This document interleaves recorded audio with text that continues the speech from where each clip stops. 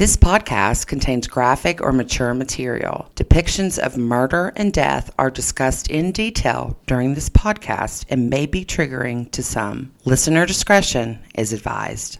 Welcome back, friends. We are the Cold Case Crew, a group of friends who have gotten together to take a look at some of the oldest cold cases from across the Mountain State. We hope to bring new life and hope of resolution to many of these cases that have seemingly gone forgotten.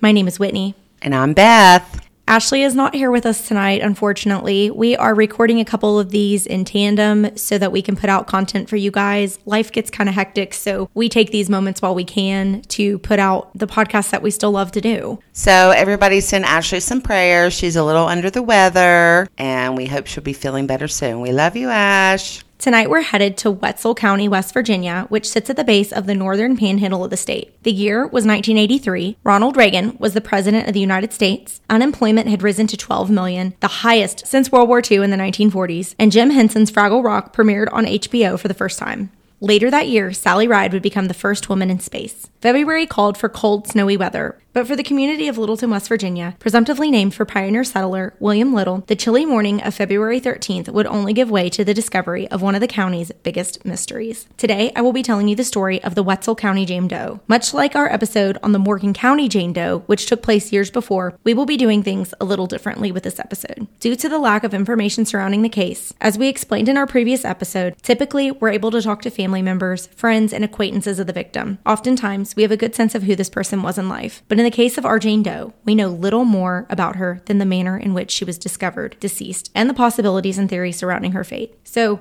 without further ado, Beth, are you ready to go? I am totally ready to get into this. Around 3:30 p.m. on February 13th, 1983, an elderly couple was traveling by vehicle on U.S. Route 250 about a half mile from Littleton, West Virginia, when they happened to glance over and notice a strange sight. The area was known by locals at the time to be a popular place to illegally dump trash, so seeing strange articles that had been discarded along this way wouldn't have been uncommon. But what the couple saw was different and caused them to take pause in order to get a closer look. Lying face down in the snow over the hillside was what appeared to be a mannequin. However, upon closer inspection, this mannequin turned out to be the naked body of a Caucasian female. The couple, whose name has remained anonymous to this day, went to the West Virginia State Police 100th Detachment to disclose their discovery. It's important to note that 2 days prior, on the day that the doe was believed to have met her fate, West Virginia and the Ohio Valley had been struck with the biggest snowfall recorded in the last 40 years. The community was struck with an onslaught of vehicular crashes and power outages were reported throughout the region. By the time the body had been discovered only 2 days later, the snowfall had ceased. It's for this reason that it is believed that the doe had been discarded only hours before her discovery, as the snowfall had not covered the body, and visible tracks, both foot and tire, were recorded leading to and from the disposal site. From the scene, it was also determined that the body had been thrown from a vehicle, nor had it been thrown from the top of the embankment, but rather had been placed where she was discovered manually. No clothes or personal effects were located near or around where the body lay, making identification extremely difficult. Okay, can I just say, I know I'm quite a bit older than you, but 1983, I remember this snowstorm, and it was horrible. It looked horrible from the pictures. The whole state was like shut down. There may have been, I don't know if they did state of emergencies back then, but when you're younger, you don't really think about things like that. You're just happy you get a day off from school. Yes. And I think I actually got quite a few days off from school. But I remember making tunnels in the front yard. Oh, wow. Yes. I feel like we don't get that much snow anymore. No, we don't get anything like we used to. I mean, it's so weird how our seasons have changed. I'm not complaining. I don't like the snow. I mean, I think probably one of the first years you were here, you saw a big snow. 2014, yeah. Yes. But since then, not and we really. may have had one more bigger one after that. I think there was a doggy door involved in that one. I think that was the same snow. Was it the same snow? Okay, then we won't go any further than that. But that was a good time, though. But yes, that was a good night. When efforts to identify Jane Doe turned fruitless locally, the body was then sent to the West Virginia University Medical Center in Morgantown on February 15th to await autopsy. An autopsy was performed on the body, which indicated possible suffocation as the most likely cause of death. However, due to the lack of ligature marks on the body, strangulation was ruled out. There was no sign of struggle to the body, no evidence of sexual assault. Homicide was determined solely based on the circumstances in which the body was discovered. The doe's liver, kidneys, heart, lungs, and brain were all revealed to have no issues at the time of death. Toxicology reports indicated no drugs or suspicious substances were present in the system. Time of death was estimated to have been around 2 to 3 days prior, though it was believed that the body had only been discarded hours earlier. Law enforcement confirmed in a statement released to the media, "We are treating this as a homicide until we are informed differently." Suffocation. Like, what does that mean? Like with a pillow? Well, I mean, it doesn't mean that there's going to be evidence on the neck, or because if somebody's suffocated, yeah, but you're right. It could be a pillow. It could be anything, right? Multiple things. If you press down on somebody and they can't fight you off. Yeah, and there's no drugs in the system, but is there anything that could pass somebody out or cause them to be passed out that wouldn't pop up as a drug? Well, in 1983... the tests are not as... I mean, nowadays, they know what to look for and how hard to look for it. In 1983, they did not. Touche. I'm sitting here thinking, I'm like, this is so strange because no ligature marks, obviously no finger marks on the neck. But just think about if you pushed a pillow on somebody, it's not going to really leave a mark. It's just going to suffocate them. Mm-hmm. Am I right? I mean... yeah, but don't you think normally people would wake up and fight back, but she didn't have any... It almost makes you wonder if she had like a paralytic or something in her body, which would cause her not to be able to fight back. Which in 1983 would not be found. Accurate. The doe was estimated to have been between 30 to 45 years of age, approximately 5'5" to 5'6" tall, with medium length auburn hair. Her eye color was not able to be concretely determined, though it is believed that she had brown eyes. Blood type was determined to have been type B. The doe's identifiable features included a scar on her index finger, a cesarean scar, double pierced ears. Her toenails were painted orange at the time of death. Legs and underarms were shaved, shoe size 7 to 7.5. Additionally, an upper denture had been fitted within 8 weeks of the doe's death. Teeth number 17, 18, and 32 of the lower mandible were missing. At the time, IDs were not included on dentures, but have since been included to aid in identification. Her dental records have been filed and compared to records from West Virginia, Pennsylvania, and Ohio. But sadly, a match has yet to be made. In an effort to garner aid and identification from the public, West Virginia State Police released a post-mortem photograph of Jane Doe, as well as 2 subsequent sketches that were made which depict what Jane Doe would most likely look like alive. The first in the series of sketches that were released was drawn by renowned sketch artist Richard Vogelmoor and appeared in the Wetzel Chronicle on March 2nd, 1983. I just want to scream. Can we please get 23andMe going in the state of West Virginia? Because this person had a child. She had a cesarean scar. Exactly. Like this should be able to be traced fairly simply, you would think, through the use of familial DNA. Well, and that's the thing. I mean, and I'm really not sure. Do we not have this in West Virginia? Has this not been approved in West Virginia yet? I'm not sure because, we had brought it up with regards to our Morgan County Jane Doe. And I feel like, at least with this one, we know for a fact she had a child. She had a child, yes. So there is somebody. So there is somebody out there. Within our generation, you would think. With my generation. Or even mine if it was a baby. Right. I mean, somebody that was born like late 70s, early 80s probably. And also, we're talking about she had a denture fitted within 8 weeks. So it's not like she was somebody that was... Oh, no, she definitely took care of herself. Yes. I mean, shaved legs, shaved underarms. Yes. I mean, I like to groom myself, but sometimes I let it lapse a little while. Okay, girls, we all know. I'm lazy. We all know we let the legs go in the wintertime, I'm just saying, but this is wintertime. But she was apparently taking very good care of herself. Her toenails were painted? Yes. I mean, mine are never painted. I'm way too lazy for that. Oh, mine are painted, and it's just because I get them done. But that's like grooming. Yes. So it's not like she had was good hygiene. desolate or somebody that didn't take care of herself. So She clearly takes care of herself. She's up to date with her dental stuff. She shaved.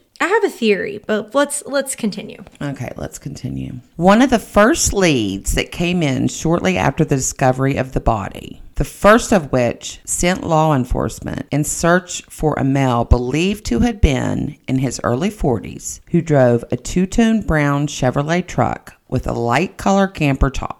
The unidentified man, who has been described as stocky, and his vehicle were spotted near the scene around 12 to 1 p.m. on the day the body was discovered. Witnesses estimate the male to have been around 5'10" tall, weighing between 185 to 200 pounds. He also wore a short brown jacket at the time. Similarly, the truck was estimated to have been a 1978 to 1980 model. In an effort to regain clarity, these witnesses were voluntarily put under hypnosis, which they did that back then, by members of the West Virginia State Police. Sadly, no further details have surfaced from the experiment. To this day, in 2024, there has never been a suspect publicly announced, nor have any sketches been released detailing the mysterious man in the two-tone Chevy. So my mind's going. Are we going to look for Chevys that are two-tone? Are we going to be pulling registrations for the state? Was in all the states around. Was a license plate noted? Was it from Ohio? Yes. Because, I mean, there's a lot of those drivers around here, and they're not very good. So several years later, in 1985, it was suggested to authorities that the Wetzel County Jane Doe could have been the victim of redhead murders, a series of murders that took place among 5 states in the eastern United States between 1978 and 1992. These victims all shared red or reddish colored hair, and much like our Jane Doe, the victims often went unidentified. This possibility has been explored by law enforcement, and while it hasn't been disproven, the Wetzel County Jane Doe has never been conclusively identified as a victim in these series of murders. Well, why not? I guess because they can't prove anything. And it still goes along with my kind of thought from earlier, which I didn't share because I got distracted. But I feel kind of like, okay, she was well groomed. She is potentially a victim of this redheaded thing, and they're unidentified. No one's come forward looking for her.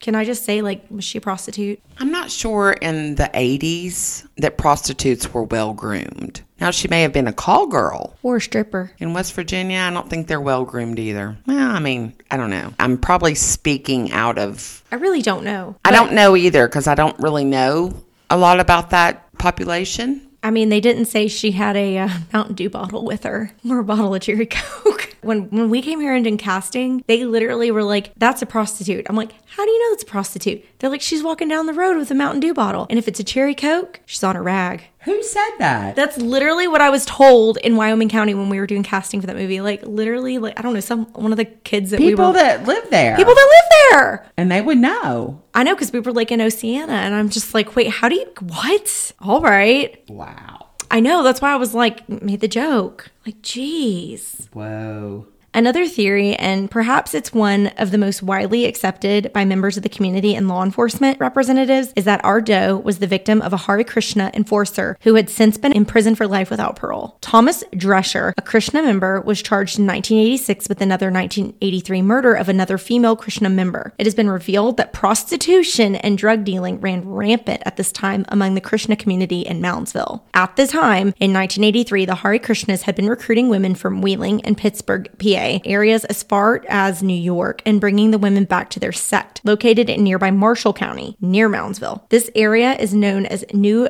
Vrindaban. Don't know if I pronounced that correctly, so sorry. Yeah, sorry, Hari. But that was a really good try. Vrindaban. And is the location of the sect's Palace of Gold. It has been said that if a woman recruit became uncooperative or tried to leave the sect, the Hare Krishnas would have that person eliminated as a result. Could our Jane Doe have been the victim of an angry Hare Krishna after trying to leave the sect unsuccessfully? Sadly, much like the connection to the redheaded murders, no evidence has been brought forth conclusively connecting our Jane Doe to the Hare Krishna community. 10 years later, the local community ran an article about the anniversary of the doe's discovery, which led to another series of new leads. According to the West Virginia State Police, it was disclosed that the doe may have been a prostitute servicing the Pittsburgh area. Likewise, it was said that she may or may not have patronized a bar in Wheeling, West Virginia. Authorities have never disclosed the name of the establishment the doe was said to have frequented. However, they have confirmed the connection of the doe to the Wheeling, Pittsburgh areas. Okay, this is my question. So, if they think that she frequented said bar, then they probably know what her name possibly might be. That's interesting. I never put two and two together on that. But I wonder if it's just like, oh, we've seen her before. She looks familiar. She used to come here, but we don't know who she is. I mean, it's not Cheers. Well, yeah, but if people are knowing her as a prostitute,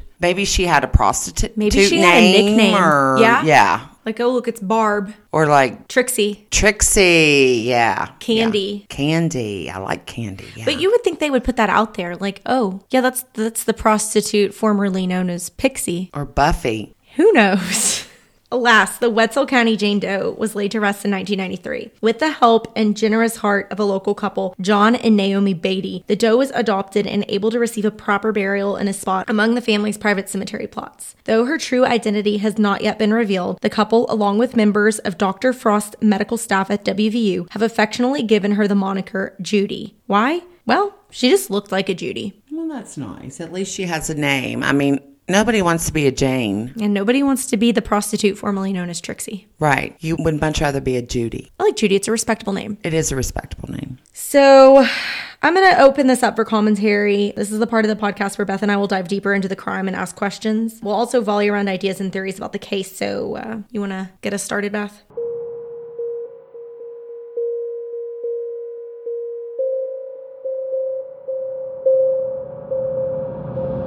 Okay, so it's tricky to dive too deep into the background of our Jane Doe, but let's start at the beginning. What do we know about our Jane Doe? What, if anything, can we infer from that information? Well, I mean, we kind of already started doing this. She's well groomed. Her legs are shaved. It's the middle of the winter. We've already discussed this. This is the 80s, too. Hair was a thing. And our girl had shaved legs and painted toenails. Well, and not only was she well groomed, she went to the doctors. She had her teeth taken care of. She had a child with a cesarean section. There's a lot more there. Like, did they look into what children had been born within, like, so many years before that? Or, well, I guess that's kind of hard to tell because think about how many children are born every single day. Like, we can't even pinpoint where she lived. We don't know. If you think about Wheeling, think about like the geography of West Virginia. Wheeling, you can go 10 minutes and be in one state. You can go 10 minutes in another direction and be in another. Like, it's up near the FU of the state. Yeah. Northern Panhandle. Yeah. It's the middle finger. It's the middle finger of the state. Yeah.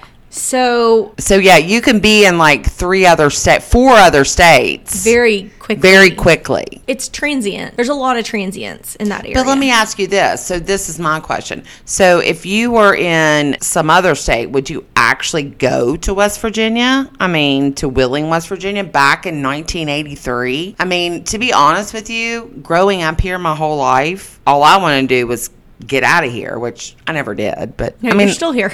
I'm still here, and I love it here. I love West Virginia. It's our little secret. But like you, I grew up with a family that traveled to different places, and so I didn't have to always stay in West Virginia. I was able to go and see things. So my question, I always ask people when they move to West Virginia, so what made you move here? I do that too. I'm always like, where I'm a transplant, to me, it's always really interesting. Like, how'd you end up here? Because there's a lot of transplants. There is, yeah. And everybody has an interesting story. You kind of fall into it. You go to school here, you marry someone here. Yes.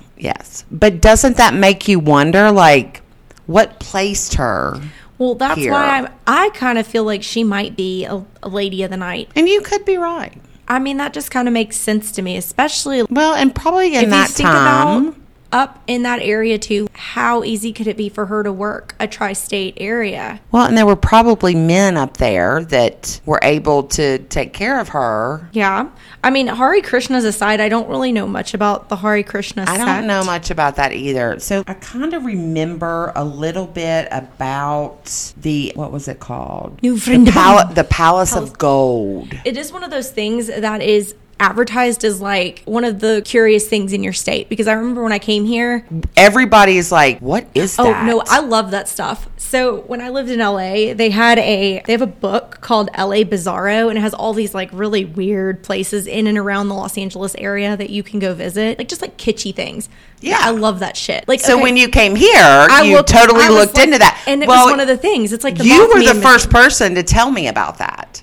Yeah, and then, actually, yeah. And then there's like the Mothman Museum, and it's like the Mystery Hole that's in Fayette County. Have you heard of the Mystery Hole? I have heard of the Mystery Hole. Have you been to the Mystery Hole? I haven't been to the Mystery Hole, which is really weird, but no, seriously, like I feel like the Palace of Gold is one of those touristy, like if you like kind of kitschy stuff, you'll enjoy stuff like that. People don't realize that that's in West Virginia, I don't think. And it's like random. It's just like it's just out in the middle of nowhere on the top of a mountain. And there's the Hare Krishnas. Yes, in this amazing gold palace. Right? Which I don't know, are they still very active there or? Never went. Like I've never went either or never been. I haven't spent a lot of time in the northern part of the state. I love the Eastern Panhandle. I do too, because that's where I was born. Panhandle. Love it. But haven't really spent a lot of time in the northern Panhandle. So given all the theories around the case, what do you think? Do you think she was a victim of the Hare Krishnas? Do you think she could have been tied to the redheaded murders? Or do you think she was just a victim of happenstance? Wrong place at the wrong time? Well, I feel like I need to know a little more about the redhead murder spree. True. To make that, like, was this person caught? I don't know. I didn't research it too much. Yeah.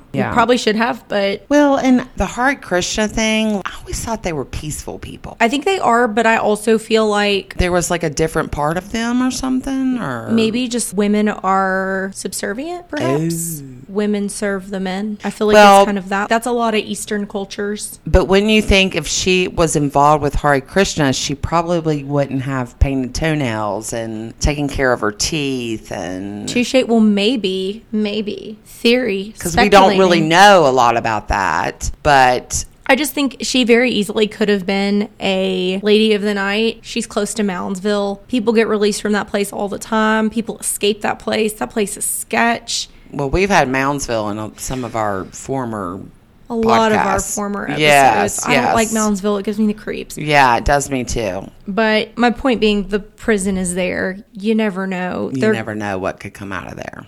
Exactly. Plus, and you also think about drugs and being very close to many borders. Of course, drugs back in that day were pretty much cocaine and pot. True, and she didn't have any drugs in her system, but you never know what she could have seen, if she could have pissed anybody off. Ooh, maybe she saw something she shouldn't have seen, and she was offed because of that. Accurate, but how was she offed? See, suffocation, but suffocation how? Well, and I wonder if that's something that they're keeping close to the vest. Well, I mean, she doesn't have a hand mark on her mouth, so there was not a hand. No so ligature. It had to be a pillow or... But you would fight back, and there was no self-defense wounds. Okay, isn't there like some type of move that somebody can do there's some kind of pressure point or something you can hit? Point that you can hit that I think can just kill someone instantly. And what it does is it just jolts the system, jolts like their esophagus, or there's something right here that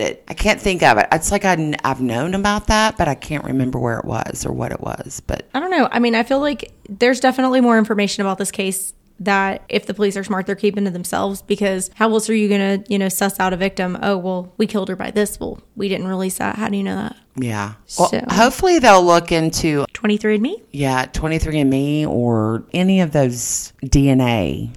And I feel like with this case, more than, it's kind of like you go to the Morgan County Jane Doe. Would it be nice to know who killed her and to have closure in that aspect? Yes. But number one, she deserves a name, and at least giving this person an identity. Kudos to the people that gave her a proper burial and gave her Judy. I know, that was very sweet. The Wetzel County Jane Doe is described as being approximately 5 feet 5, weighing 130 to 135 pounds. She was discovered deceased on February 13th, 1983 near Littleton, West Virginia. She has medium-length auburn hair. She had recently been fitted for an upper dental plate within 8 weeks of her death. Teeth 17, 18, and 32 of the lower mandible were said to be missing. Her dental records and DNA are on file through NamUs for comparison. It's been 40 years since this murder, and her case is still cold. If you or anyone you know has any information regarding the identity or the murder of the Wetzel County Jane Doe, contact the West Virginia State Police at 304-455-0913. You're not required to give your name and can submit a tip anonymously. Stay tuned next time when CCC dives into the murder of Samantha Burns, a cold case from Cabell County.